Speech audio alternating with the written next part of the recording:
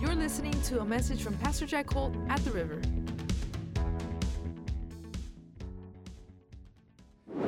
Tonight I'm going to be ministering on the topic of how to believe when everything says you can't. Actually, what happened, to tell you the truth, I had a dream, and in the dream, I through the whole dream, it was like, can you believe? Can you believe? Can you believe? And so this message really came from a dream that I had. And I believe that many times we're challenged with voices from darkness, voices from the other side that tell us we can't do it, we can't believe for it, it's too big or whatever. I'm going to show you some principles today that will show you how to believe when everything is telling you you can't. When the doctor's report is telling you you can't, when the economy is telling you can't, when your checking and savings account tell you you can't, how do you believe? How do you continue to believe so that God can set you up in the future for those opportunities, for those supernatural releases of blessings in your life? And one of the things I might mention at this point is that I'm charismatic. I believe in the supernatural, but I also know that God many times uses natural things that are fueled supernaturally that a lot of people never expect. If you remember the story of Israel when they came out of Egypt, that was pretty spectacular. You think about it, they had a pillar of fire during the day or during the evening that kept them warm. They had a glory cloud that was over them when they were in the wilderness. And you know, all the things that God did were visible things that they could see, but as soon as they crossed over Jordan, all of those things stopped and they had to live by faith. And so a lot of the stuff, and then when they possessed the promised land, it was the same way. They didn't prosper because God was raining manna from heaven onto the ground. They had to go out and work with their hands. They had to plow. They had to work the fields. They had to paint their houses. They had to do all that. But God blessed that. And so when you're thinking about the blessing, remember that God uses doctors, God uses your labor, God uses all kinds of things that is fueled by the supernatural. But some people are so heavenly minded, they're waiting for an angel before they believe God's moving. Amen. Now, turn with me, if you would, or look up on the screen in 1 John chapter 5, and we're going to use this as our verse tonight. For whatever is born of God overcomes the world, and this is the victory that has overcome the world, our faith. Who is he who overcomes the world but he who believes that Jesus is the Son of God? Now, this is a very remarkable verse because John is telling all the believers, that whoever is born of God has, not going to, overcome the world. And my question to you is simply this: why would he say that when I'm sure in his congregation there were many people that were sick, there were many people that were broke, busted, and disgusted, and under severe trials? And he tells them, he says, hey, if you're born of God, you have already overcome the world. I'll tell you why he says that, because that's what God says about us in order that we might release it in our faith and then become the reality of what he says. He said, what do you mean? You remember Romans 4:17? It says this: as it is written, I have made ye the father of many nations.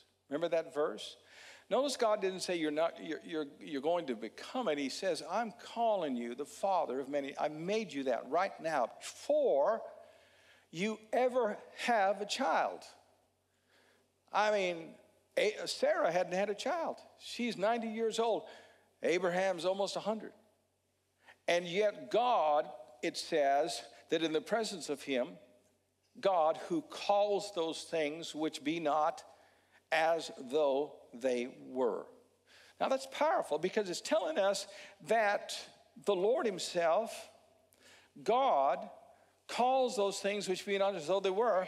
And we know that Abraham picked up on it because God said, I want you to change your name from Abram to Abraham. So he started calling those things which be not as though they were. And she didn't get pregnant for 3 months. But he was saying what God said before the reality of it actually happened in his life. And that's exactly what John is telling us tonight. That if you're born of God, you are an overcomer. You're not overcome. You're a champion. You're a winner. You've already defeated the devil in Christ. You've already won the battle. You've already become a king and a priest. You've already become a conqueror in your life when you believe in Christ. And when we begin to voice that and act like that, we actually become that in reality in our lives. And give you an example of this in Scripture. This is in Colossians 2:15. It says this. It said that Jesus has disarmed the principalities and the powers and made a public spectacle of them, triumphing over them in it. In other words, Jesus, when he rose from the dead, he defeated and disarmed the devil and every demon. How many know that demons come from fallen angels? It's a message I should teach one of these times. I did it one time on Halloween. They come from fallen angels. And remember, these angelic spirits had an anointing, had power. You see it in the Old Testament, where Daniel is fasting for 11 days, and you see this battle in the heavenlies. These angelic forces still had power, even though they were rebelling against God. It wasn't until after the resurrection, or in the resurrection, that all of those angels, God stripped them of their powers. He stripped them of those anointings. See, you can be anointed and use it in the wrong way. He stripped them of that, and all the spirit beings right now have no power. All they can do is deceive and lie and do the mystery of lawlessness that we see so prevalent in the world today. So when he said he disarmed them, they're disarmed. So you have literally already become an overcomer. And if you develop your faith as an overcomer, what God says, and literally call those things which be not as though they were, the reality of it will begin to display in your life, and God will begin to bring things out in a great way. Now, here's the problem that a lot of people have. They measure too much by what they see and not enough by what the Scriptures say. And because they measure by how much money they have in their savings account, checking account, or how much physical blessings they have in their life, then when they begin to decrease, they begin to question whether or not God's moving in their life. But when you believe, it's always in the invisible realm first. And it may stay in the greatest miracles you'll ever see in your life are invisible. Think about it for a minute. When someone gets born again, we don't see a physical change in the person. If they came with balding, they leave balding. If they come fat, they leave fat. They come skinny, they live skinny. In other words, the new birth is invisible. Greatest miracle you ever have. When Jesus did miracles, the greatest thing that happened is when you couldn't see it. When he cursed the fig tree, the greatest miracle was that night when it was withered, but no one was seeing it. They didn't see it until the next day. So when you're in this battle and you're believing God for something that God promises and everything tells you it's not going to work, you're not going to make it. Keep in mind, God does his wonders when you can't see what's going on. Faith is the substance of things hoped for, the evidence of things not seen. I've said this for years. Once you see it, it's not faith anymore. It's only faith when you can't see it. Once you get the bills paid, it no longer takes faith. Once you feel better in your body, it no longer takes faith. It only takes faith when you can't see it, you can't feel it, you can't touch it. It isn't faith until that happens in your life. And everybody said, praise God. Amen. So in 1 John 5, verse 4 and 5, he's telling us then that we are overcomers because of Jesus. Because he overcome the devil, he defeated the devil, he conquered the devil, he overcame the devil, he disarmed these demonic spirits. And now we are officially in him, seated in heavenly place. You can't see that, but it's true. And we are in a position that we are not someone running a race to win. We've already won in Christ. And the whole purpose of faith is to act like and believe like you've already got the victory, which spiritually you do, because here's the way divine healing works. Here's the way prosperity works. It always works. You have to spiritually overcome first before you'll outwardly overcome. And if you can't do that, you could be an overcomer and still be overcome. Can you say amen? And I'm not trying to make anybody mad or whatever, but if you're born of the Spirit and you say, well, I got overcoming, if you got overcoming faith, it is going to conquer your problems. There's no such thing as staying in that problem all your life and saying you had overcoming faith. No, you did not have overcoming faith. You had the potential, but you weren't using it. If you use it, that faith will, in fact, overcome the problems in your life. I don't care how big they are, how tall they are. The Word of God is true. That overcoming faith will, in fact, overcome those problems in your life. And you got to remember that when you're doing this big battle of faith that all of us do. But here's one of the things a lot of people don't understand. And that is this: when you're talking about faith to get healed, to be delivered, a lot of people think they're in faith, but they're really in hope. A lot of people think that because they desire it really bad, that God will give it to them. But it doesn't work that way. Let me give you an example. You remember the story of the woman with the blood issue? Had it for 12 years. Now, 12 years is significant because it said she had spent all of her money on physicians. And this isn't like our culture. They had no Medicare, have no insurance. Only rich people had physicians. She must have been extremely rich to blow it all within 12 years, and she got worse and worse and worse and worse and worse and worse. This is what happens. She hears about Jesus speaking in the hometown, how God said I was anointed by the Holy Spirit to set up people that are free at liberty. And she heard that message, heard the verses, faith come, and she said in her heart and with her words, she said, if I just touch the hem of his garment, I shall be made whole. Now, how many know there was many people that day touching Jesus? He's a celebrity. There was many people seeking him that day. And there was many people with needs that day that those needs were not met. So obviously having a need for something is not enough, and seeking him is not enough. There's obviously something else missing that is needed for that overcoming faith to kick in. And we see it in the woman, which is amazing. Listen to this. She said, if I just touch the hem of his garment, I shall be made whole. She didn't say, if I touch the hem of his garment, I hope I get healed. She didn't say, if I touch the hem of his garment, I might get healed. She didn't say, if I touch the hem of his garment, I got a good chance I'm going to get healed. She didn't say that. She said, if I touch it, I get it. So my question to you is, are you at that place? Or are you just at the place that you're seeking God for a need? Are you at the place that you just desire it? I've desired it. I desire it and desire it. Overcoming faith has to get to the place where against hope you believe in hope. Hallelujah.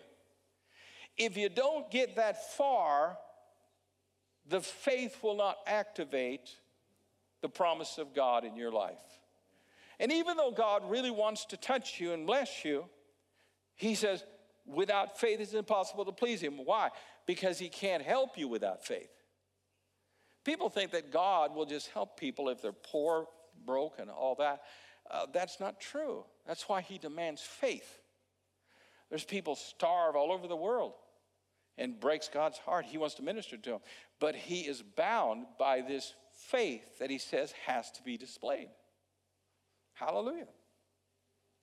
So in the text, which is very important that you see this, the woman distinctly said that when I touch him, I'll be healed.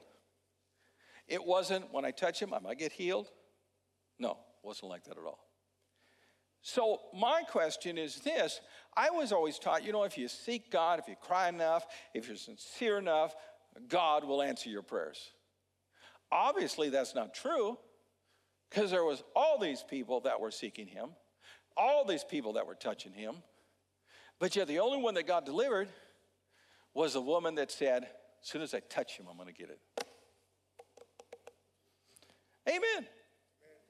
And I think that when you look at that and examine that in your life, you begin to realize that's why it's in the Bible.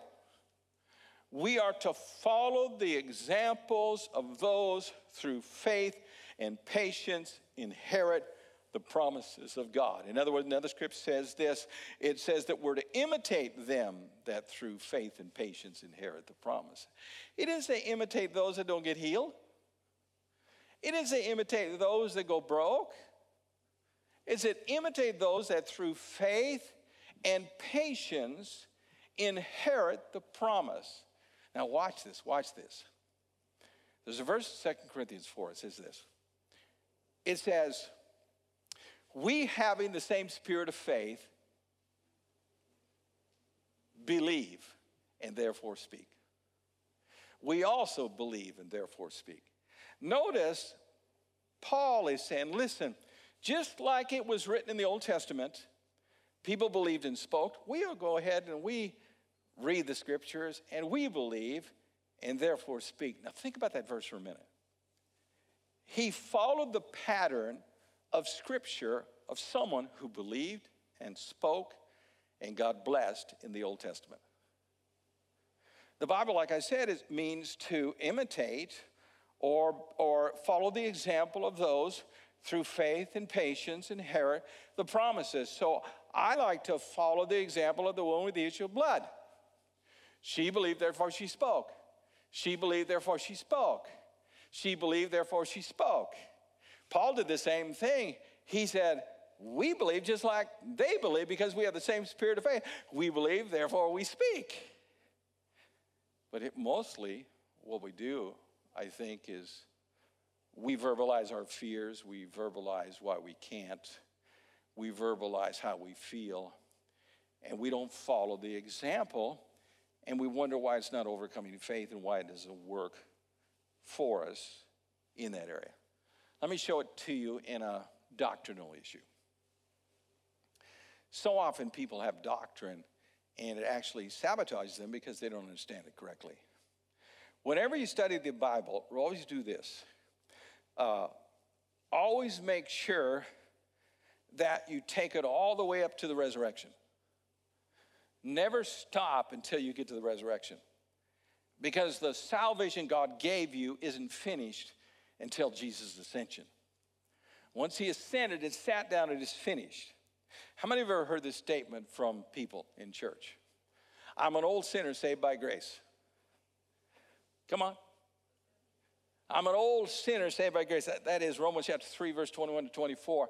I'm an old sinner saved by grace. Do you realize when you confess that, you are telling yourself, because you hear yourself speak, that you're like you were before you got saved. If you're a sinner, you're addicted to sin. You can't do anything but sin.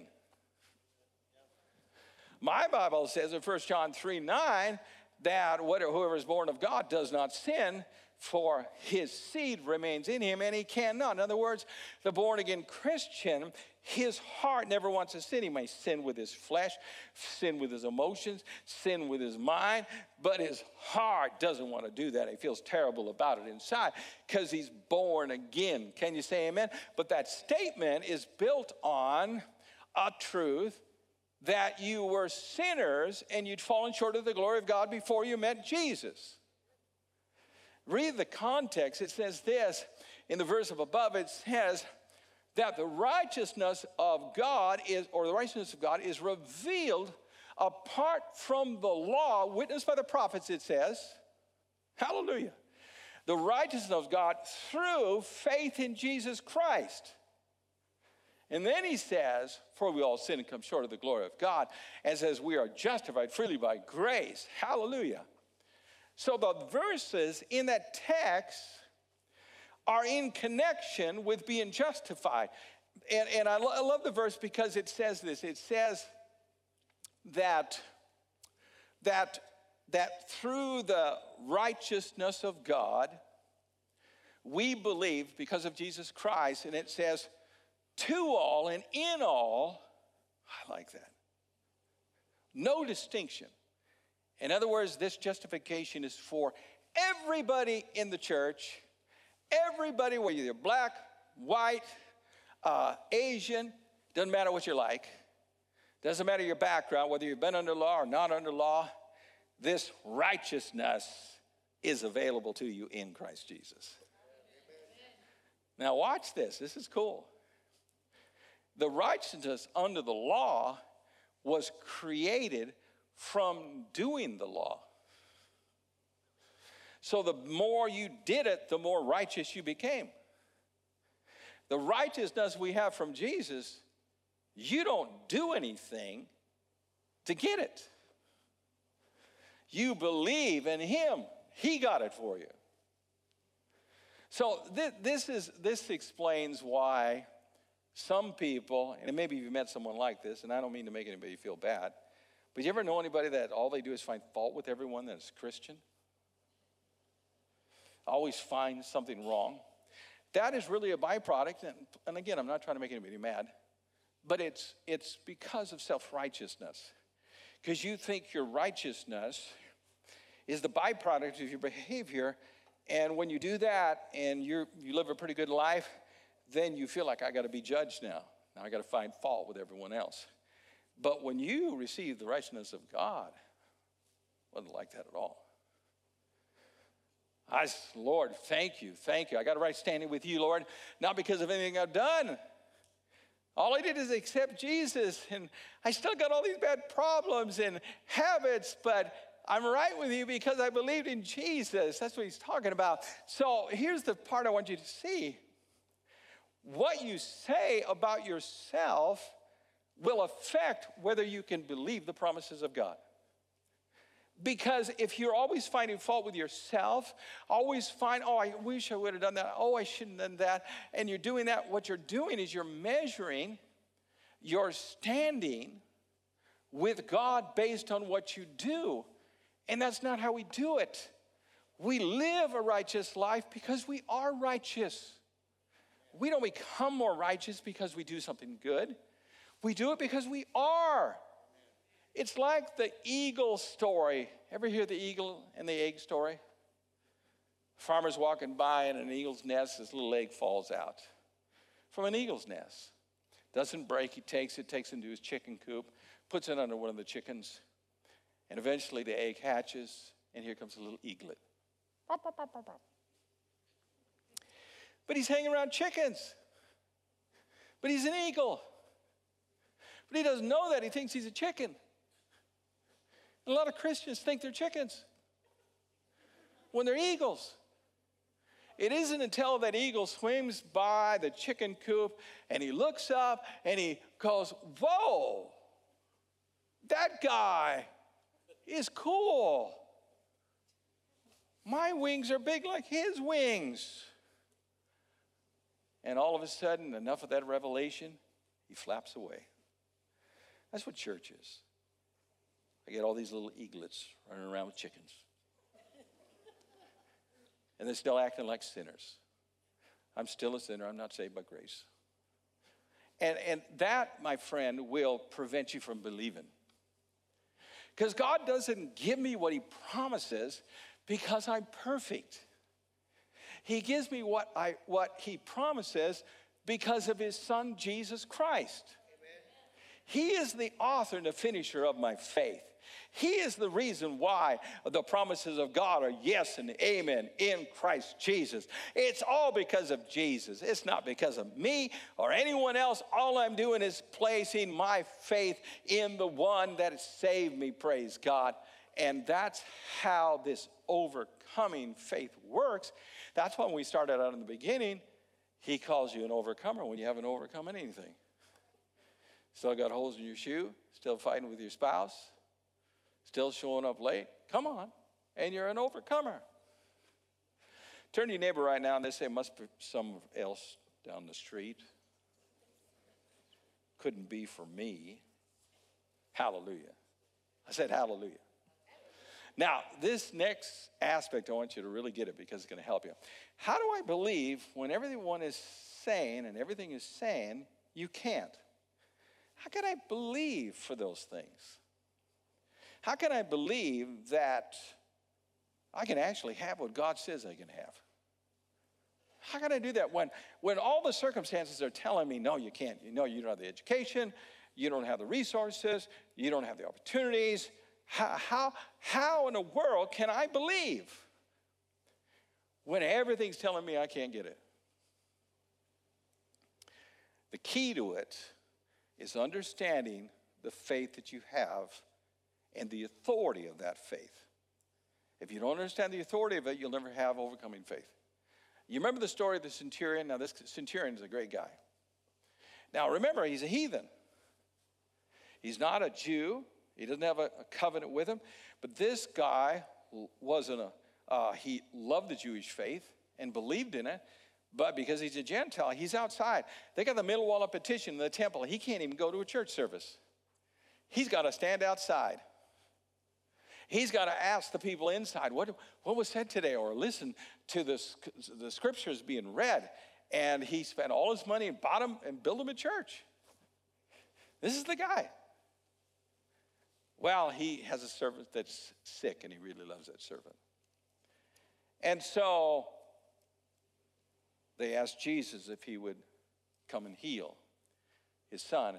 And Jesus heads on his way there. Syrian meets him halfway and says, or whatever, and says, Lord, you don't need to come. Not worthy you come into my house. Just speak the word only. It's good enough. Said, I've got people underneath me, and when I speak an order, they go out and perform it. You just speak the word only, and that's good enough. And Jesus marvels concerning his faith. Totally blown away. Says, I have not found such great faith in all of Israel. Greater than Peter, greater than John, greater than everyone he ministered to. This guy's not even a church folk. But he understood authority. He understood the authority of the Word of God, and he knew he was standing in the presence of the Word of God. And Jesus says, be it done to you according as you believed, and the miracle happens. But think about this for a minute. Most Christians do not believe that when they speak in faith, they're exercising authority. They're waiting for Jesus to do it for them.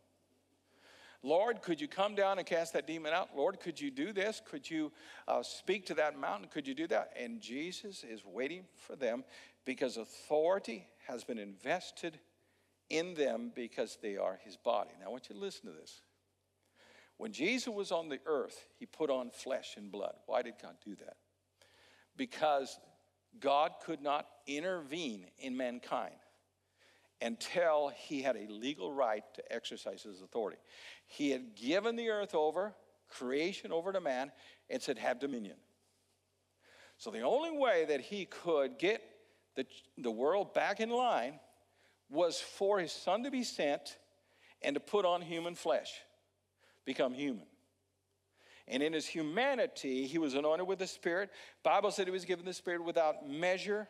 And we know he didn't do any miracles until he was 30 years old. Do you remember the story? John the Baptist water baptized, and the Spirit came down as a dove from above upon him. How come he didn't do miracles when he was younger, when he was the Son of God? Because he didn't operate from that power. Even though he's God's son, he never used it. He grew up. That's why you don't see any miracles till the anointing of God comes on him. Say amen. So the authority was in his body because he put on flesh. And we know that Jesus had authority over demonic spirits and all this stuff. And we know that in the resurrection, Jesus said that he has all authority in heaven and earth. therefore, go and make disciples, not just converts, of all men and women. Little paraphrase. But look at this. I want you to see this. Look at the power of this. The authority was in the body of Christ. And what happens after you're water baptized?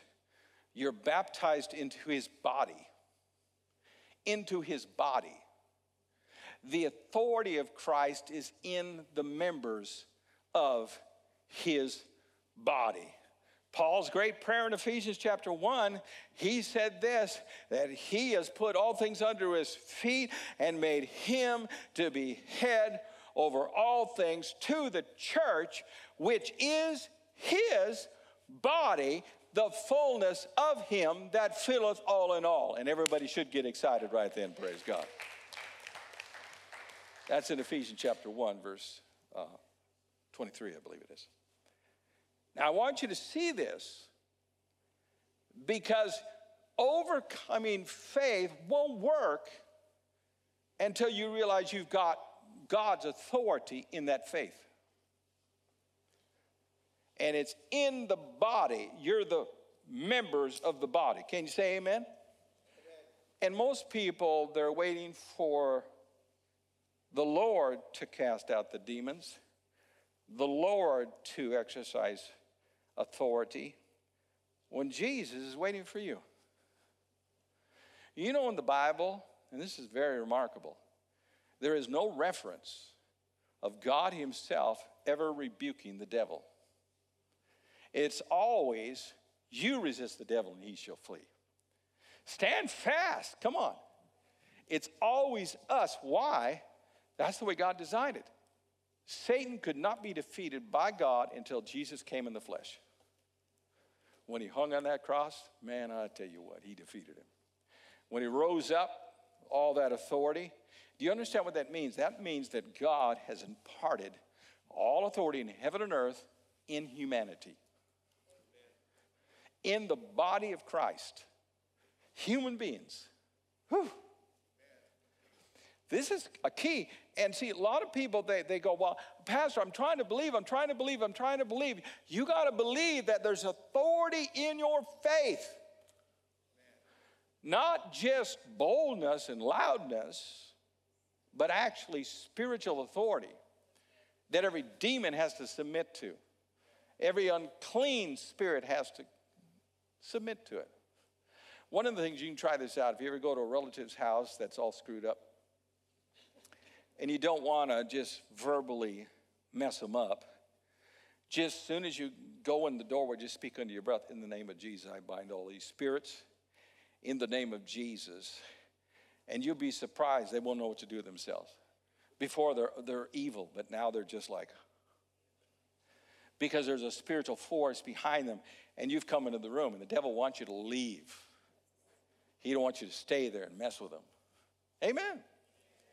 So we have to put a demand of authority on the provision that Christ has provided for us. I'm not saying demand God to do anything. I'm saying put a demand on the provision that God provided for us. Put a demand on that. You know, if you got money in the bank, what do you got to do? You don't just go to the bank and hope they're going to give you some. I'm here. I got money in the bank. Can you please give me some? You don't do that. You have to officially put a demand on the money that's in the bank to get it out. They won't do it until you fill something out. And it doesn't matter. You can say, oh, please, give me some money so I can make my mortgage payment. They won't do that. You're going to have to take a withdrawal. You're going to have to put a demand on the resources. We need as a church to rise up and put a demand on the resources that God has provided for us. And in the name of Jesus, claim whatever it is that we need in our life. Claim it right now, praise God. And when you do, God can begin to move in a mighty way, in a powerful way, to give you the breakthrough that you need in your life. Now, here's what a lot of people don't understand. You're like a garden. Yeah, I mean, maybe you don't like gardens. You're all a garden. And if you don't plant what you want in that garden, the garden is still going to grow. The problem is it's going to grow what you don't want it to grow. It's going to grow weeds. It's going to grow sticker bushes. But if you want that garden to produce what you want, you're going to have to grow or sow in it what you want. Every believer should be declaring the abundant life. They should be declaring, I'm healed. They should be declaring, I have more than enough with the plenty left over. They need to be declaring it, because when you do that, I don't even know if I need, this is really good. When you do that, it sets in motion in the future what you need. Thank you for that weak applause. I appreciate that. Thank you. Now watch this. Let me show you something here. You remember when Daniel prayed and the angel appeared to him? Here's what he said. This is Daniel.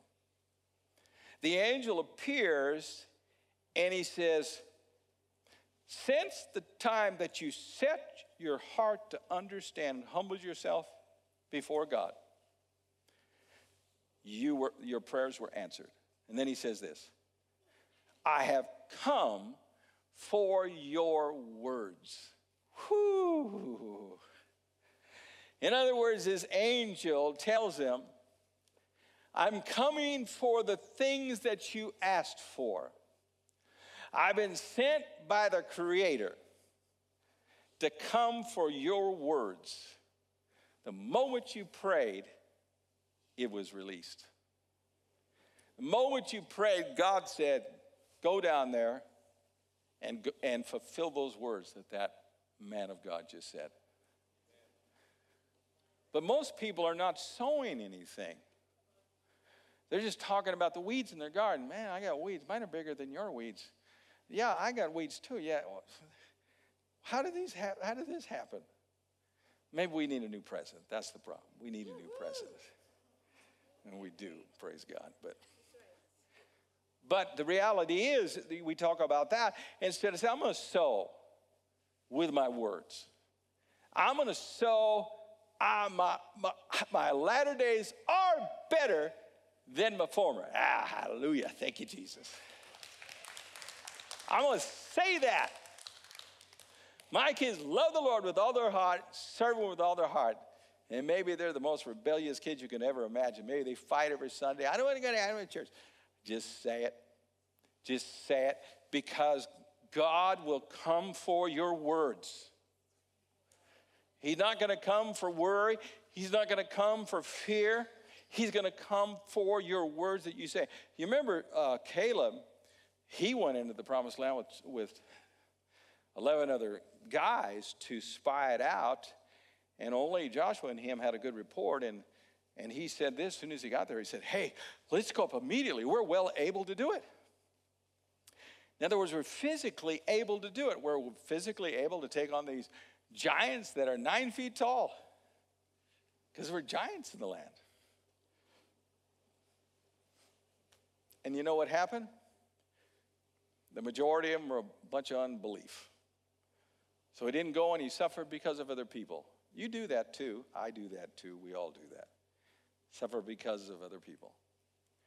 But the words he said, God came for. Because 40 years later, he said to Joshua, I'm as strong as I was 40 years ago, right now at 80 years old. Say amen. So God came for the words, but the words took 40 years because of other people's unbelief. I don't know about you. I got some words that have been sent out years ago. Years ago. And I watered all the time. You know what I did when I had nothing? I'd go out in our field, and all I would do is declare what the Word of God said over my life. We're healthy, wealthy, we're blessed, we have more than enough, plenty left over. I would just say that. I do it for hours. Pray in the Spirit, say it for hours. This is before anyone wanted to hear me preach. Before anything happened, I was declaring that and declaring that and declaring that. Now, here's the part I want you to see. Soon as you release your faith in any area, God becomes committed to lead you into the manifestation of it. People say, well, God's not leading me. Well, use some faith. He always leads those in faith. If you step out in faith, he'll lead you. But if you don't step out in faith, he's not going to bother leading you. He led us. He led us. I remember Joyce and I, we were building the building, I believe it was. And we went out to the Street of Dreams before they stopped doing it because somebody vandalized those beautiful houses. And these houses were multi-million-dollar houses. Monsters. Huge. And we just wanted to go out and see the new way they're decorating and all that stuff. And I walk into these houses, and I go, I'm going to get one like this. I declared it in faith. Obviously, I don't need one that's got 10 rooms, but I'm going to get one with some of this stuff in it. And I declared that. I remember that.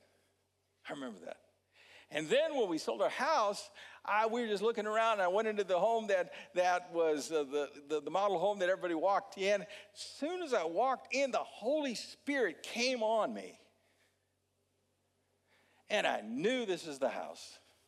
I just knew it. And I told the real estate agent, she gets excited until I tell her I'm a pastor. And she says, oh, no, it's way over your head. There's no way that you can. I said, listen, this is my house. I know it. The Spirit of God fell on me.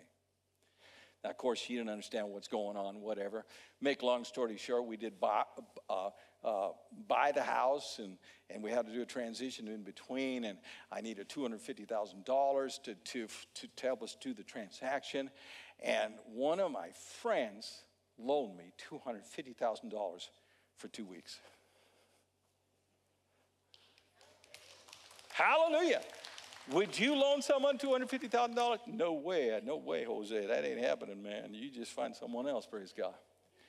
But we've been blessed ever since then. Amen? The point that I'm trying to tell you is that when you believe, the Spirit leads you.